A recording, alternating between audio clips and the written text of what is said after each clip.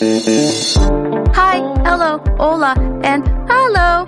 Welcome to My Kids Think I'm Cool, but podcast.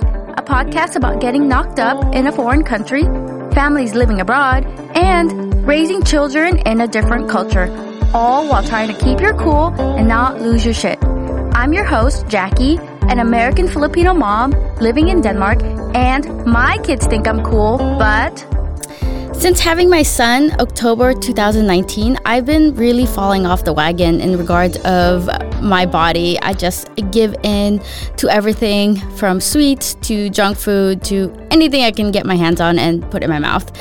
It's harder to bounce back when I had my second kid, and also harder to get the energy because I have two kids now, and running around chasing one or chasing the other one, it's just been a crazy ride having two kids. So there's no workouts, no eating healthy, and since it's like the new year, 2021, there's no New Year's resolution. I did make one, but yeah, that went out the window. I've always been giving in to my cravings, especially before the radio station. Especially with McDonald's, but I haven't given into that. Witness, huh? Yeah, well, I haven't given into that yet, so I haven't got McDonald's since. So I'm good with that. Enough about my cravings and the time to get into today's episode. Today we'll be talking about raising children with special needs, but more specifically autism, which most people know.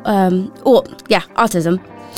When I started this podcast, I was thinking how hard it was raising kids in a different country or culture, but didn't realize that there are parents living the international life with children that has special needs, or that's basically special needs or autism. So that's like a double whammy on the difficulty factor living abroad.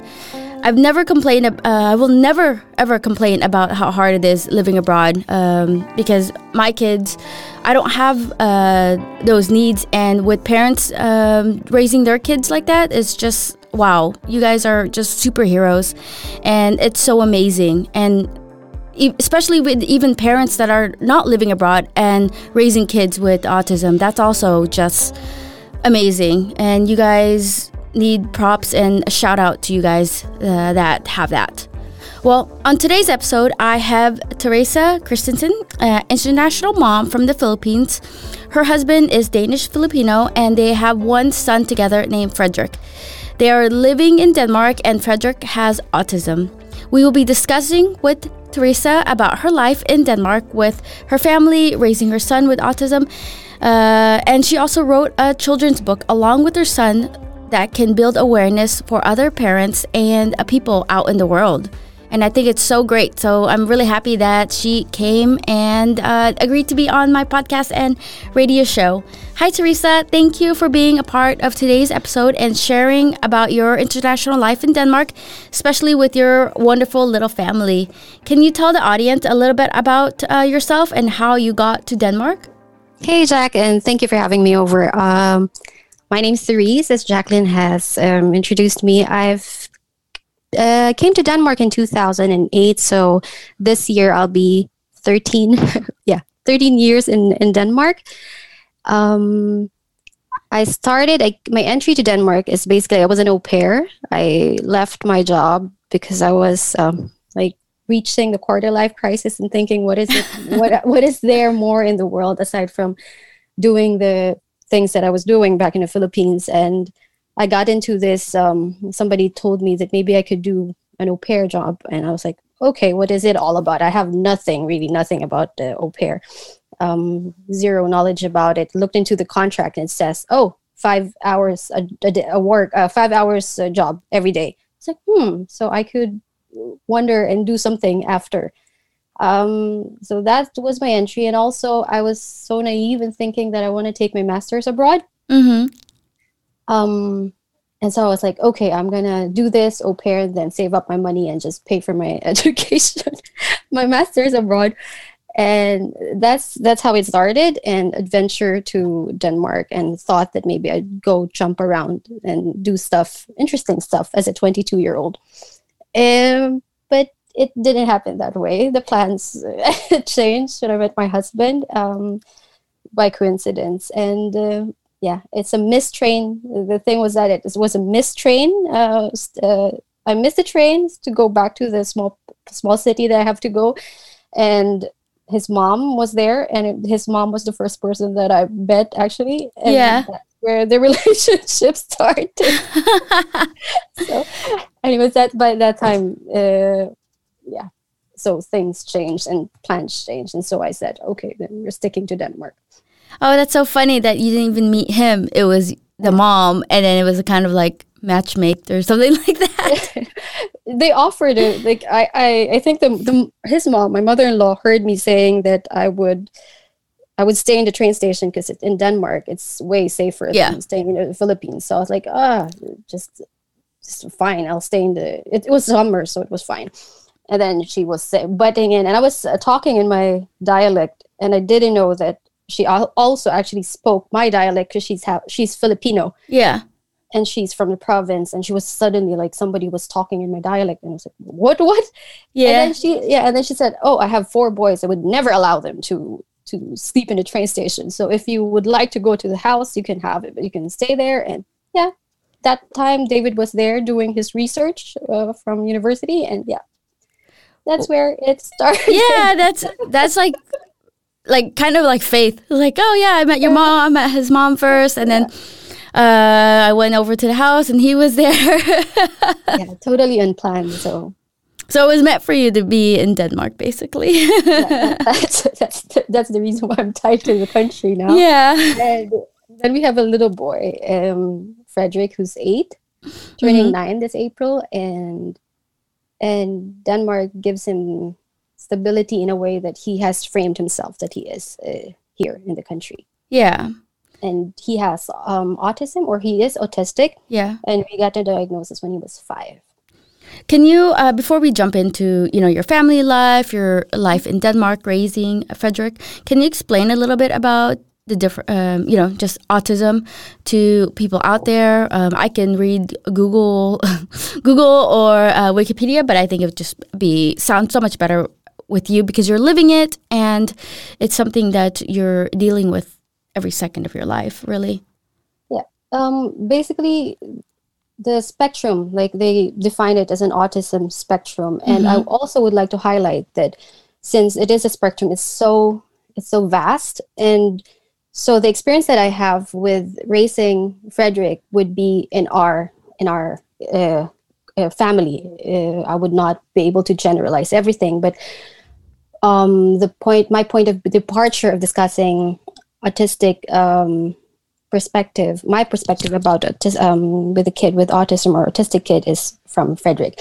So it's his diagnosis is infantile autism, which means that he got the diagnosis when he was younger, and we had speech language issues, social interaction issues, or challenge, and it's a it's something that is neurally wired in your brain that is different from the neurotypical kids. Yeah. So, and also, it's something that he would eventually grow with until he grows up and become an adult. He's not going to be a Frederick who was autistic when he was a kid, and he's not autistic when he's an adult. So, so it's in his neurological him. Yeah, that's who he is. That's his personality. Yeah. That's his identity. Yeah, that's he has to accept it, but that's him. It's like embracing it. Yeah, and then learning how to deal with stuff that comes up, either with you guys there or on his own when he's out. Living in the world by himself, or maybe with a wife or something. Yeah. So far from now, but yeah. But these days it's just time flies. It's like now he's 8, now he's 16. It's like tomorrow. Yeah. How old was your son when you started seeing the difference in him, and then until he got diagnosed? I saw the difference. I saw that he would not actually, it would take him a long time to respond to me talking to him or calling his name. Mm-hmm. But it was also, he also had several ear infections. So we thought that maybe it's just hearing. He cannot hear properly. But I've always seen him, when he plays in the garden, he has this, you will catch him looking at something that I would not understand what is so intricate about it, that he would stare there and like really like process it. And it was like, there must be something in here that I cannot understand. And I went to the psychologist and asked, would that be possible for diagnosis or just to test Frederick if he has autism, because I would love to assist him as early as possible so that he can get the best possible like life in the future for him, the best for him. Maybe because in the system when he was in a Vågestue, there was also like what is Mulsten? There's also apprehensions for the daycare caregiver who would claim or who would say that he has autism, because they would always say that no, Frederick doesn't have it. Yeah, you should not ask for it. He's going to grow and he's going to learn the language and it's going to come. So those were the struggles that we had. So we had to wait until when he was assessed in the Bernehau before going to the big school. And then they said that maybe we should test him for autism. So it was that. And also he had issues when he had struggled with group play. Yeah. He loves to play. He doesn't understand the rules. Okay. It takes time for him to understand. One is that it was in a different language. Yeah.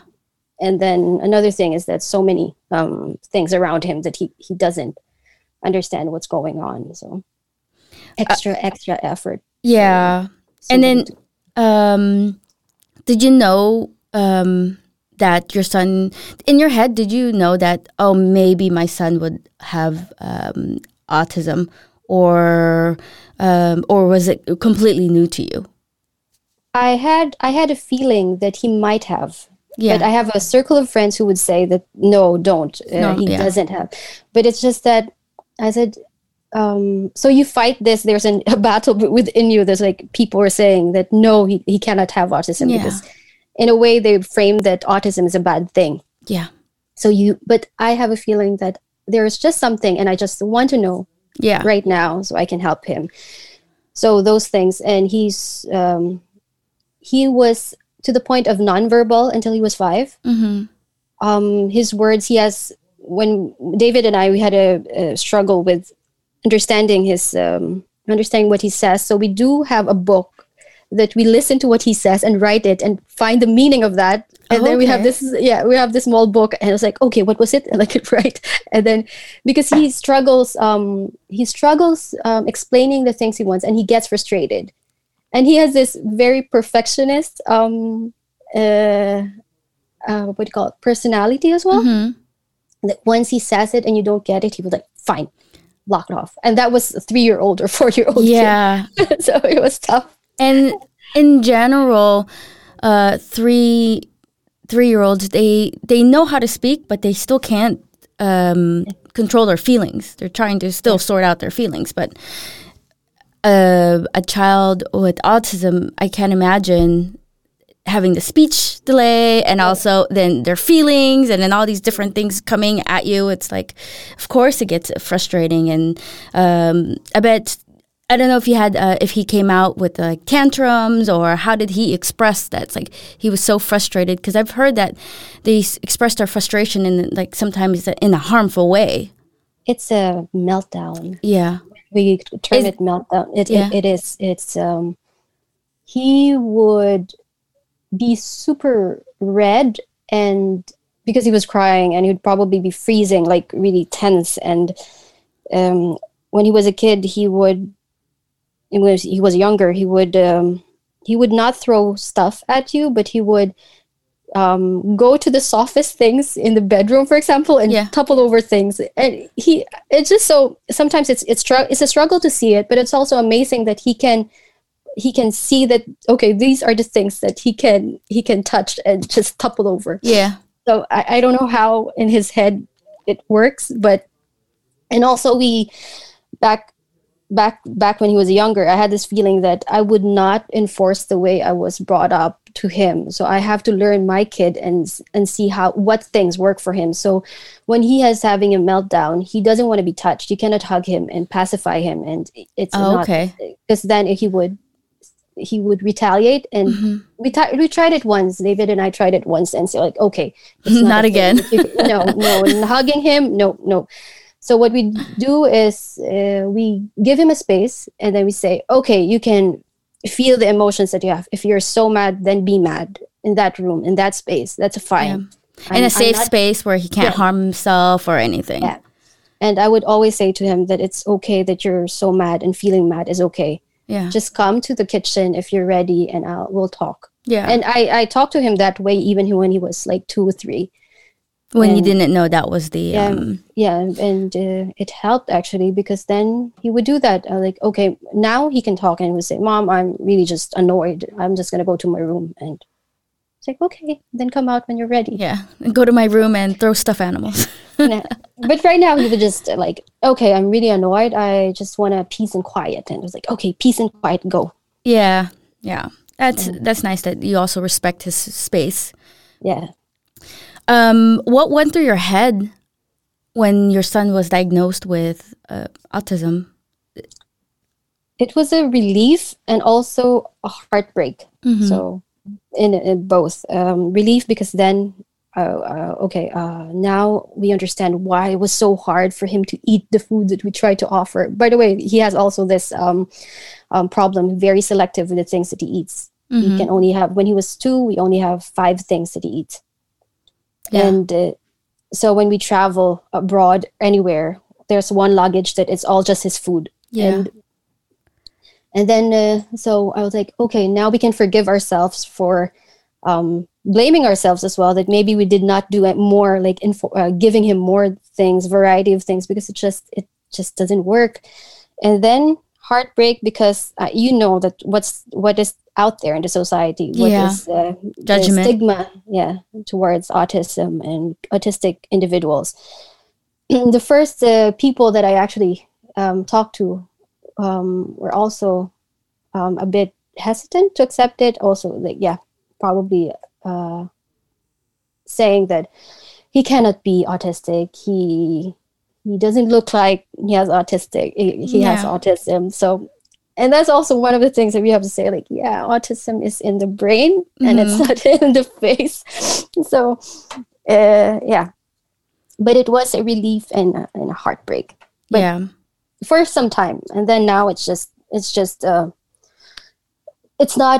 not a heartbreak. It's just a celebration, and I really, really am thankful for him, because you see the world in his eyes, and it's just different. Mm-hmm. Oh, that sounds so amazing. With, when you said that he sees the world, when you see the world in his eyes, it's just different, and he views things differently, and he sees, it's a wonderful world out there. It's just magnified. It's just there's things that you neglect, and then he would point it out, and it's just, okay, we'll take time to sit down and see this rocks if that amazes you. Yeah. And see, okay. And it also allowed us to, take a pause and assess things, and what are the things that we value most, and what are the things that we can just, Yeah. What are some of the signs your son showed? I know you said you kind of had feeling, and you kind of knew that possibly about autism, and I want you to address them, because just in case, there's listeners out there that can relate, or that also, it's like, I just want answers. I just want to know, that their child doesn't have a problem, but just why, is there a language delay, or just signs that, it's like maybe that can be the cause. What I've learned from our speech therapist as well is that if there's a language delay, it would be best to have language delay. It's a triad: language delay, social interaction, and what was it? Now I forgot the third one. But for Frederick, for example, it was language delay, his social interaction with playing with other kids. Mm-hmm. He parallel plays. He will be in a room, for example. He would be playing in the room, but he would also take his car and play with his car with other kids. Yeah. But not joining in and jumping in. Oh, I would like to play. No, that's not how. And also, this is like when he was a baby, and some kids like there's have special interest. Very what do you call this? There's also like very sensitive to light, very sensitive to noise. There's sensitivity when it comes to hugs, touching. Food, those are the things that we thought was like, okay, for us, because there might be something for different like families. Difference, so, yeah. Yeah. So, but for us, it was that. But what helped us with him not being touched by other people is that we have this consent thing at home. Yeah. Is mommy allowed to, is it okay if I hug you? We train that in the house right now because of my background working with violence. I want him to be able to also give, like, understand consent and have the consent for him, for like respected, and also growing up in the Philippines with consent and rape culture, everything. So I want him to know that in the house right now. So we have this, is it okay with mom and dad hugging? And then that also helped him in giving boundaries to people as well if he doesn't want to be touched. So that helped in his sensitivity issues. Yeah. So but he has this tactile issues. Okay, so he doesn't like affection at all. And no, he loves affection. Okay. But his affection he loves affection, but he shows it in a different manner. Ah, okay. It's not the normal way of showing affection. Sometimes if he likes a person, for example, he would go to the person and would talk about his interests and share the things that he knows. Sometimes he met his dad's colleague who likes trains, and then they just talk about it. And he said, "I really like that person, Mom. I think I would like to be his friend." Aww. So it's totally weird and different. No, not weird, but different, totally different in your expectation to how it is to be connecting with other people. Yeah. So going back to the Philippines, visiting my parents, it was a struggle for my parents to just hold their. Oh yeah, because they probably want to just give him kisses and. I said no, because then you would break his the onset of having a relationship. You already cross that without him saying yes to it, then it's going to be a hard thing to build again. So let him go to you when he's ready. Yeah. So, and that worked actually. Yeah, that's good. And that's good that you prepared your family in the Philippines to just like, okay, we have to do this before you want to hug Frederick or anything. You just need to prepare him so it could be accepted. What did your family in the Philippines think about, or what did they think when you said like, oh, Frederick has autism? Like, were they educated with what autism is, or what were their views about that? The first thing, it was probably my parents would my mom says no, it can't be. Yeah. So the denial was there for everybody. They would say that Frederick is just a very intelligent boy. And I was like, that's the thing. Kids with autism can also be intelligent. So yeah. So completely. Yeah. So it's just that. And they were like, no. But now with us talking about it and really open about it, they also do their research about what it is to be autistic, and looking at Frederick, talking to him and looking at him, seeing him, how he does things in his own and plays, and they're more open. And I'm very proud of my mother and my dad actually, because then they have this people who were working with them, and they would say that people would open up to him, young mothers with kids in the Philippines who have challenges with their special needs kids, and they would say one has ADHD and one has also the same as Frederick, autistic, and they would talk, and my mom would share this views and some resource knowledge for them to read. Yeah. And that was like, okay, that's the point of us raising awareness about autism, that it's not supposed to be a taboo and a stigma. Yeah. So that's a small process of first denial, then acceptance, and now they're also spreading the knowledge of acceptance and raising awareness to autism. So. That's really great that your parents not accepted it, but are learning to spread awareness, and because they're also sort of living with it with their grandson. When you got the positive result in Denmark, what help did you get in Denmark in regards to autism? Yeah, that when we got the diagnosis, it opened all the doors for special school. They have this outlasting wherein relief. Somebody can come to your house if you need somebody to if you have to have a room for yourselves, your husband and wife, to just go, and some breathing room. We have that as well. It was offered. Taxi service. Oh, wow. And then seminars for parents or kids, sisters or brothers or grandparents to know more about autism, how different survival kits, tools to navigate or help the kid and the family. What else? Speech therapy? No, just a school, special school. And also, if you have, this was offered to us back then when I was also working full time, that I was offered, if I need hours to be lessened, I could apply for this monetary supplement, because I will not be able to if I need to be home. So it opened doors, but it also varies from which commune or municipality you're living in.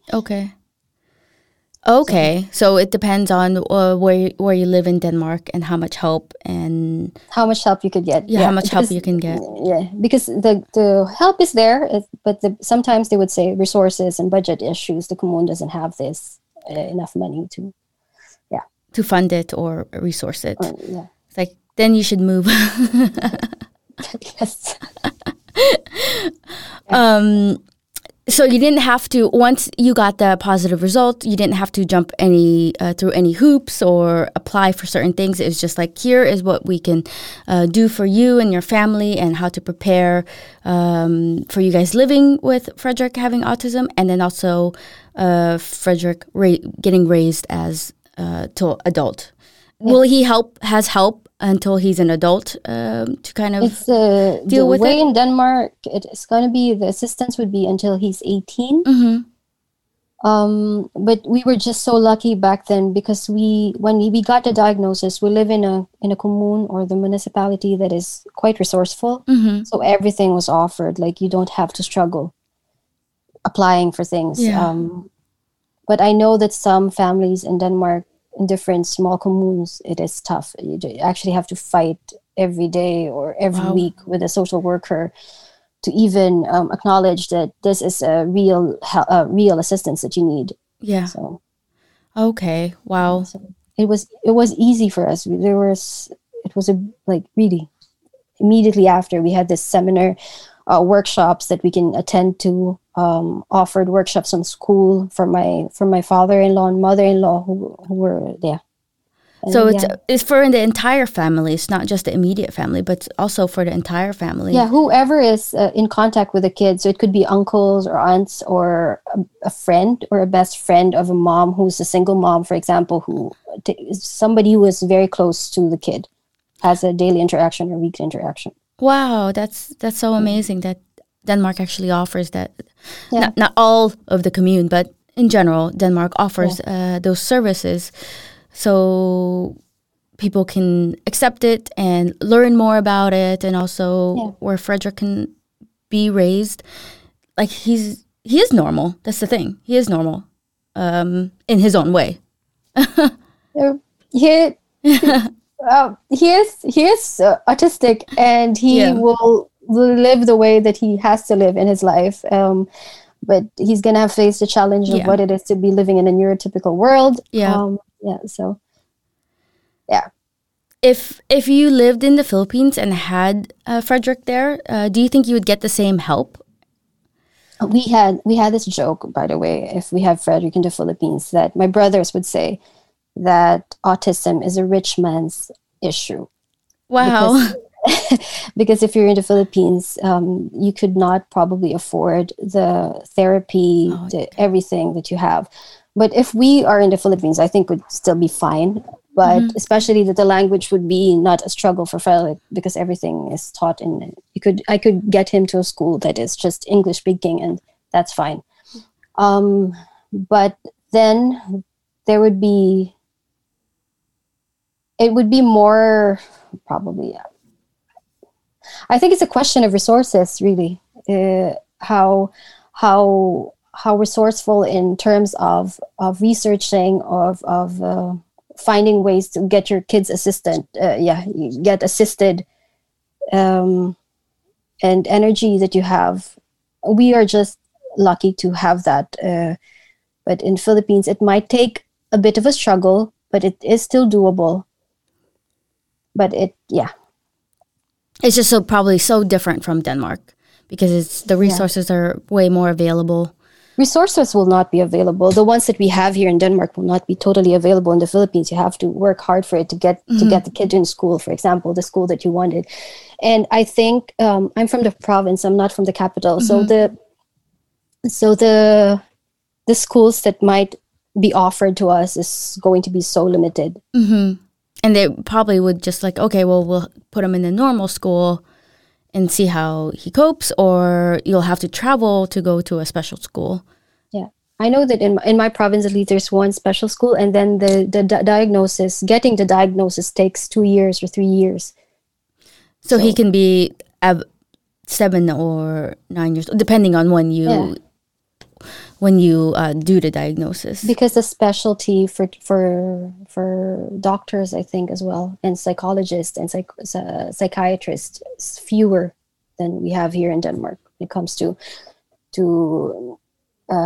autism and disorders, for example. So spectrum, autism spectrum. So I know each country views what autism is.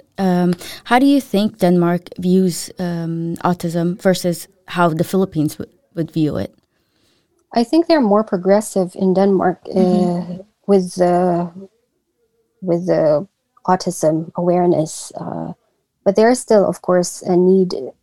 Still, looking into the bigger picture, right? Because of the different organizations here, the different support that they have, the different awareness raising that they're doing. So you could see that the autism in itself, the topic about autism is widely discussed in Denmark. In meta. But then when you go to the ground and talk to people, the ones that you meet every day, there's still a lack of knowledge as to what it is really to be autistic, because they've seen the movie. They thought that autistic people would be the ones who would be banging their heads, doing this, like they have this thing that the movie Rain Man. I haven't actually seen the movie Rain Man, but the ones that just doing like swinging their body back and forth, and that's not the representation of what it is to be. There might be a number, but what we have encountered personally for our family, when we go with Frederick, around Frederick, they would say that, he is autistic, but he doesn't look like he's autistic. And we get shouted out in malls to say, some people would say, bring up your kid properly. When we have a meltdown. We had a meltdown in a mall. In the Philippines or here in Denmark? No, in Denmark. Wow. Yeah. There was another guy who shouted at me, telling me if it was my kid, I would discipline that properly. Yeah, that was during two meltdowns. Like, okay, and there's this stares that you get. That's the one that really pricks your heart most of the time, because what can you do? You can't. David nearly broke his back when we were carrying Frederick, because he had he had a meltdown once, and you're so, as a mom, you're like, before I was very insecure about what people would look at us, how they see us, versus to, okay, F them, I'm not gonna care, I'm gonna go and look at my kid, what does he need right now. It was also, how old is he now? He's 8, and it was a struggle for me to come to that point, like, I don't effing care what they're thinking about me. This is my kid, I'm gonna just focus on him. So the stares was like judgy. Yeah. Judgy look. The judgy looks always hurts. But David is the one who was like, they don't know what is inside the house. They don't know our struggles. So do not give them anything. I was like, it's hard. It's hard. Yeah. But now I'm getting better at it, and yeah, you actually answered my next question, is what is the hardest thing about raising a child with autism? And it seems like it's just the judgment other people give you. Yeah. And they don't even know what you're going through. And my kids, I don't have that. My kids, when they have a meltdown in the store, it's probably not as bad as what you're going through, but I also still get the judgy look. And it's like, she's just crying because, I said no to a candy. And then you're telling me that I'm a bad parent because I said no to a candy. Yeah. Yes. So it does really affect like how you parent. It's like, okay, but also you don't want to teach them. It's like, here, have the candy, because they know it's like, oh, I'm going to have a meltdown every time, says no. So it's... But it is a struggle, but it's the rewards or the celebration is really great as well. So what we tend to reshifted our views, because sometimes we go, it's one step a day. So I think it's a growth. That's one of the things that I am really thankful for Frederick, because he gave me this ability and to actually assess the things that I need to assess, because it's one step forward sometimes. He goes to school, everything is good, and then sometimes 5 steps back. Yeah. And it's okay. And that it was him, it was being a mom to him that taught me that it's okay. And also the small things that we celebrate the small things. Like before, he was not speaking, like for 0 to like 1 year old to 5 years old, we have our own like dictionary. But now suddenly he just spoke, and then it's fluent, and his vocabulary is just so vast. And I have a feeling we were struggling before that he will not be able to. It's a struggle for him to read, because, when he was a kid, ABCs are not something that he would like. So unless it's ABC with dinosaurs, then he would listen to it. So I shifted that. I was like, we shifted everything. Okay, you don't want to learn anything about ABCs the normal way? We do it your way. We do the dinosaurs way. If you don't want to write, he doesn't want to write like we teaching him to write cat, dog, small. No, he wants to go to the big words, Jurassic World, those things. So I have to learn to navigate to what he is or what he needs. And so it's small things of celebration every time. And now he's reading, and that's amazing. And then you just have to kind of do it differently, the way that he wants to do it. Like, he wants to learn ABCs, but with dinosaurs. So you do ABCs with dinosaurs. Yeah. He's still learning. It's just a different way of learning for him. Yeah. And that's also one of the things that his speech therapist and I are so are in tune with learning with him. Like his speech would be about cars, for example. So we had a session of like 2 months with it's just Mustangs and different kinds of cars, and so learning years through history about wars. It's an amazing. There will be challenges. Yes, there are challenges, and every year it changes from the time that he was 4 to 3 with a meltdown. This time it's different, but the successes and the gift that he gave this family, continues to give this family, is just something also that we treasure. So we take the challenges. Okay, this is part of it. It's fine. But the rewards of just having him in our lives is just also very extremely something that we're so grateful about. Yeah. When you got diagnosed with Frederick being has autism, you really had to change the way you were living, the way you were, either traveling or doing something. How did you handle that? Did you just like, oh no, we're gonna stay home and not go anywhere, or no, we're gonna travel and go do things, but we're gonna just do it in a different way?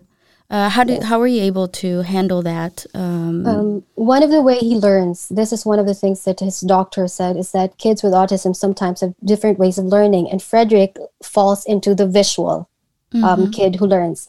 So, and me and my husband, we love to travel, and so they said that it would be too hard for us to travel. So we shifted our idea. Okay, so if normal families would travel only during holidays, what we're going to do is that we're going to include traveling as our normal. Mm-hmm. So what that entails is a lot of planning, 2 to 3 months of planning, 1 month of preparation with Frederick, that we draw the things that is expected. We put the X's in things that is upcoming, for example. So also one of the things that we thought is like, he knows, like, mommy, how many planes are we going to take? So 1 plane, 2 planes. We're going to draw that as well. Mm-hmm. So the planning has to be also visually offered to him. So we took that with the things we still travel. When he was a kid, we could go for 2 weeks traveling, but now when he says that it's a bit, he misses his home, he misses his comfort. So now we trim it down to 5 days. Because we asked him how maximum of days you can travel, and he said 5 sleeps, and I was like, okay, 5 sleeps it is. But the way we travel before was that every day we find new stuff to see. Mm-hmm. With him, we have to, okay, 1 day sightseeing, the things that needs to do. The next day, hotel, just chill. Another day, okay, sightseeing, and then another day, hotel. So it's just that. It's tailored to his needs as well, the traveling, but he learns a lot with traveling because he loves history. He loves World War II. He loves modern buildings, and castles sometimes. So it's a combo. We go to these places, and we pattern the places that we go to the things that he sees in the book or in videos. Yeah. And then it was like, okay, so this is the history about this place. This was built in 19 something or 1800 something. Yeah. And then we do that. That's how we plan. And right now, what he is interested about is the history about his dad, who's lived, because he's been to the Philippines several times. His dad, who has been all over the world, and now he wanted to go to Costa Rica. Mm. Because David stayed there for some time, and so that is also another plan. So we are planning Costa Rica to the U.S. after, maybe, if Corona permits us. Yeah. So it is from his interest, and then we take his interest, and then we pattern our travels to that. So that's easier. That's so great that you do that. So it's sort of preparing him. It's like, okay, you want to go see the pyramids that you saw in the book, then we go see the pyramids, and take 2 or 3 or 4 months to prepare for it, and go there. And I think that's so great that you guys didn't really, you gave up a little bit, but you gained so much more too at the same time. Gained so much more. Yeah. Your son inspired you to actually write a book. Can you share to the audience about your book and what it is all about? Actually, it was his idea he wanted to write a book. We traveled to Philippines, and he said we were doing this storybook creator app, and he said, "Mom, I think we could write a book." And I was like, "Okay, we write a book." But then the content of the book, we're not so sure yet as to to what it is, because he has so many ideas. He wanted to promote Bornholm. He wanted to write about different things. And I was like, okay, he doesn't write, he speaks, and he's really good with speaking. So what I do is that I take the things that is something that is, I think, okay, this could be it, and then I write it. And the book is about From the Island to the World. And it was summer of last year, I think. No, just before, summer of last year, that we started talking about climate change. And the book is actually from one of our conversations that prompted me, okay, let's write it, and I see how it's going to be translated in the book, and also how we can cross issues, like how your autism is actually a plus for our family, because we can talk to you about facts. It's not something that we have to. Coronavirus with him was not a problem. He just wanted to know what a virus is and how can it affect people. So wearing a mask for him was nothing. So it's like, okay, so it's fine. So he can take facts and how these things that sometimes people tend to think about autism is a bad thing. We actually use it as a positive reframing of how we do it in a family. So this book here, ta-da! From the Island to the World, is inspired by that. And it's the conversation that we have with him, and he is the executive director for each so great. Because I would ask him, okay, do you think this is representative of what you thought in your head? And he would say, no, the color is a little bit off. The harbor doesn't look like the harbor in Rona, for example. And so we the three of us, him, the illustrator Aigul, and I, we talk, and then he would sometimes say a video to Aigul, and I'll send it to Aigul, the one who illustrates. So it is quite fun. That's so great that this is like something you and him are doing together, and then also informing the world of how he views the world. Yeah. Also, as for an 8-year-old, that not a lot of 8-year-olds want to learn about climate change or they know about the corona, but it's like not like in a serious matter, or just he thinks differently than a normal 8-year-old. It's more analytical, I think. We love it. We really do. It's like it's really fun to sit down with him and watch History Channel on BBC and discuss it with him, because he loves it. And it's like, okay, we will take this discussion and we will take civilization and colonization discussion with you if you want it. So it is amazing. There might be, like I said, challenges will be there, but we take it as it is, because the things that we get it's really, really something that we're grateful for. But of course, I highlight that this is just from our family, because some of them are also in the different spectrum. So you guys have completely different, because it's every single child or person is different. So of course, one's going to be not the same as Frederick. Yeah, and but my take would probably be that the start was to embrace what he is, and then from there we reframe everything that we do for him. The traditions that we have in the Philippines, the traditions that I thought will be passed on to him, we had to shift it, like this things about respecting adults, hugging, kissing stuff. Because it's not for him. Also, someone told me to grieve for the things that he will not be, because then he would not be somebody offered, like, I think it's because they don't know how to console somebody. So, but they came from the feeling of trying to just help you.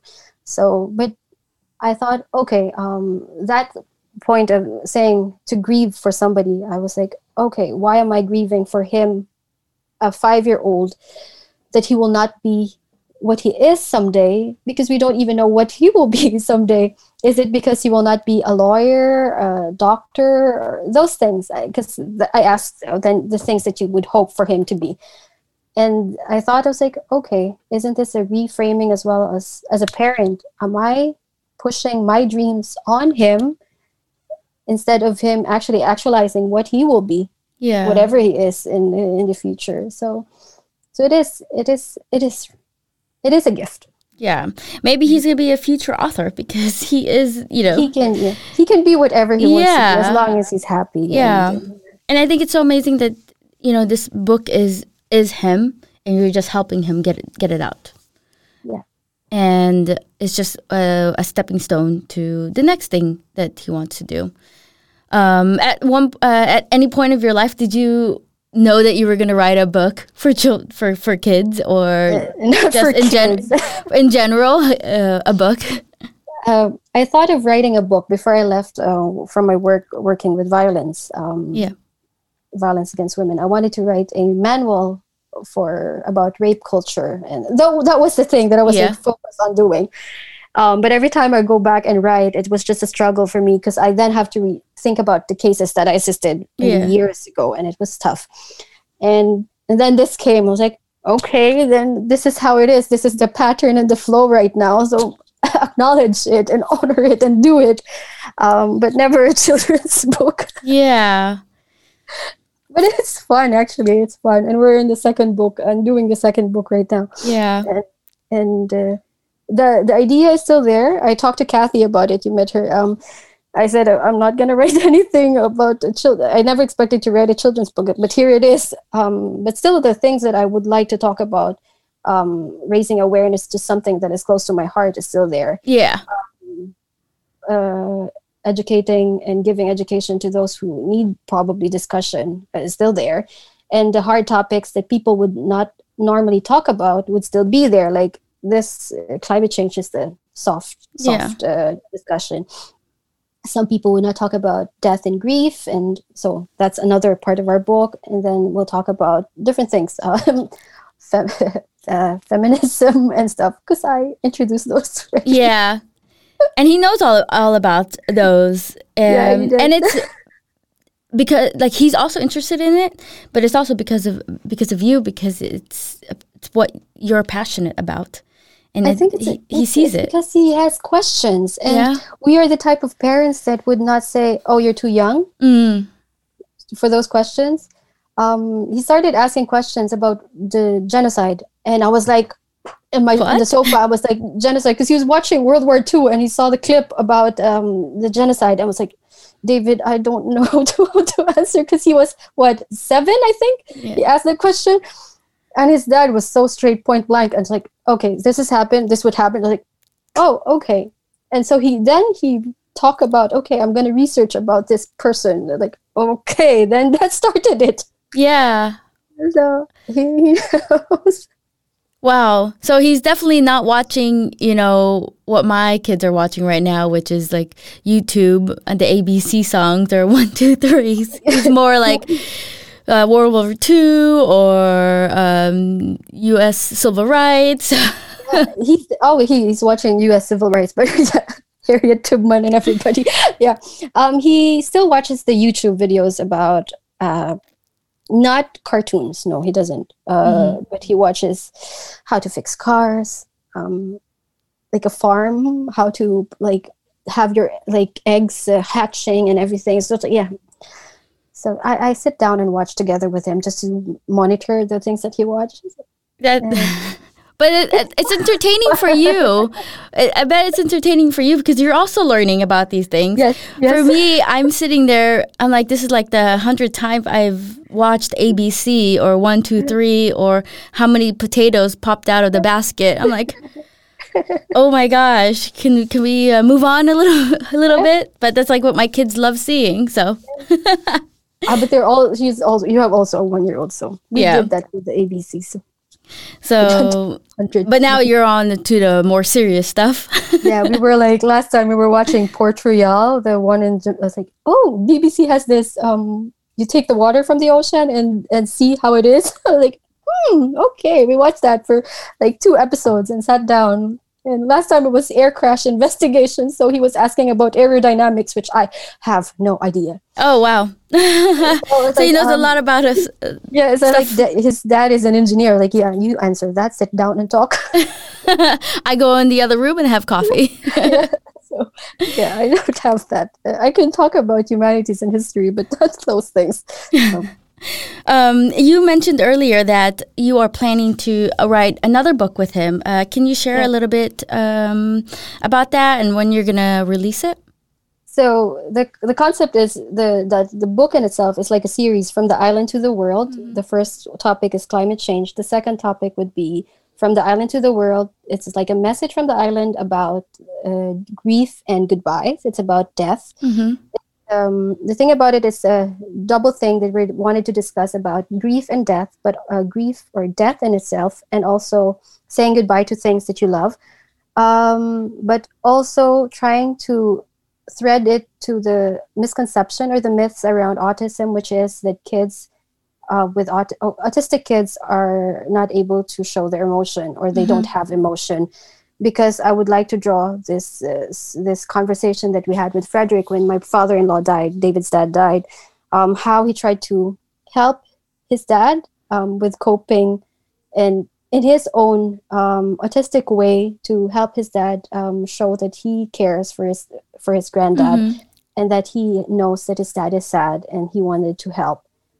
So what we thought was like, okay, this is really great to show that there's different ways of showing emotion, and this is just one way for an autistic kid to show his emotion, and using his analytical skills of how to help his dad, for example. And also I would like to have something like a handbook or a tool for parents to use as a springboard for discussions of hard topics like death and the reality of death, because sometimes when I was growing up, there was nothing there. Like, death is just something that you have to face, but nobody tells you things. And after the grieving process, for example.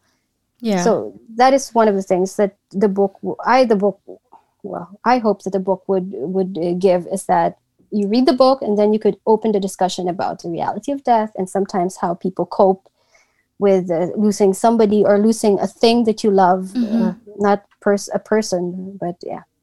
Because he lost his first car, or our first car. We had a car crash. I was in a car crash, and he lost his first car. He calls it blue car, and then he lost his granddad. So he had this ways of things too. Well, that's so great that you are, if it's loss of a loved one or even a loss of a stuffed animal, you're writing something that kids can read and understand in their level, and that's so great that you're sharing that with Frederick and writing it along with him. Yeah.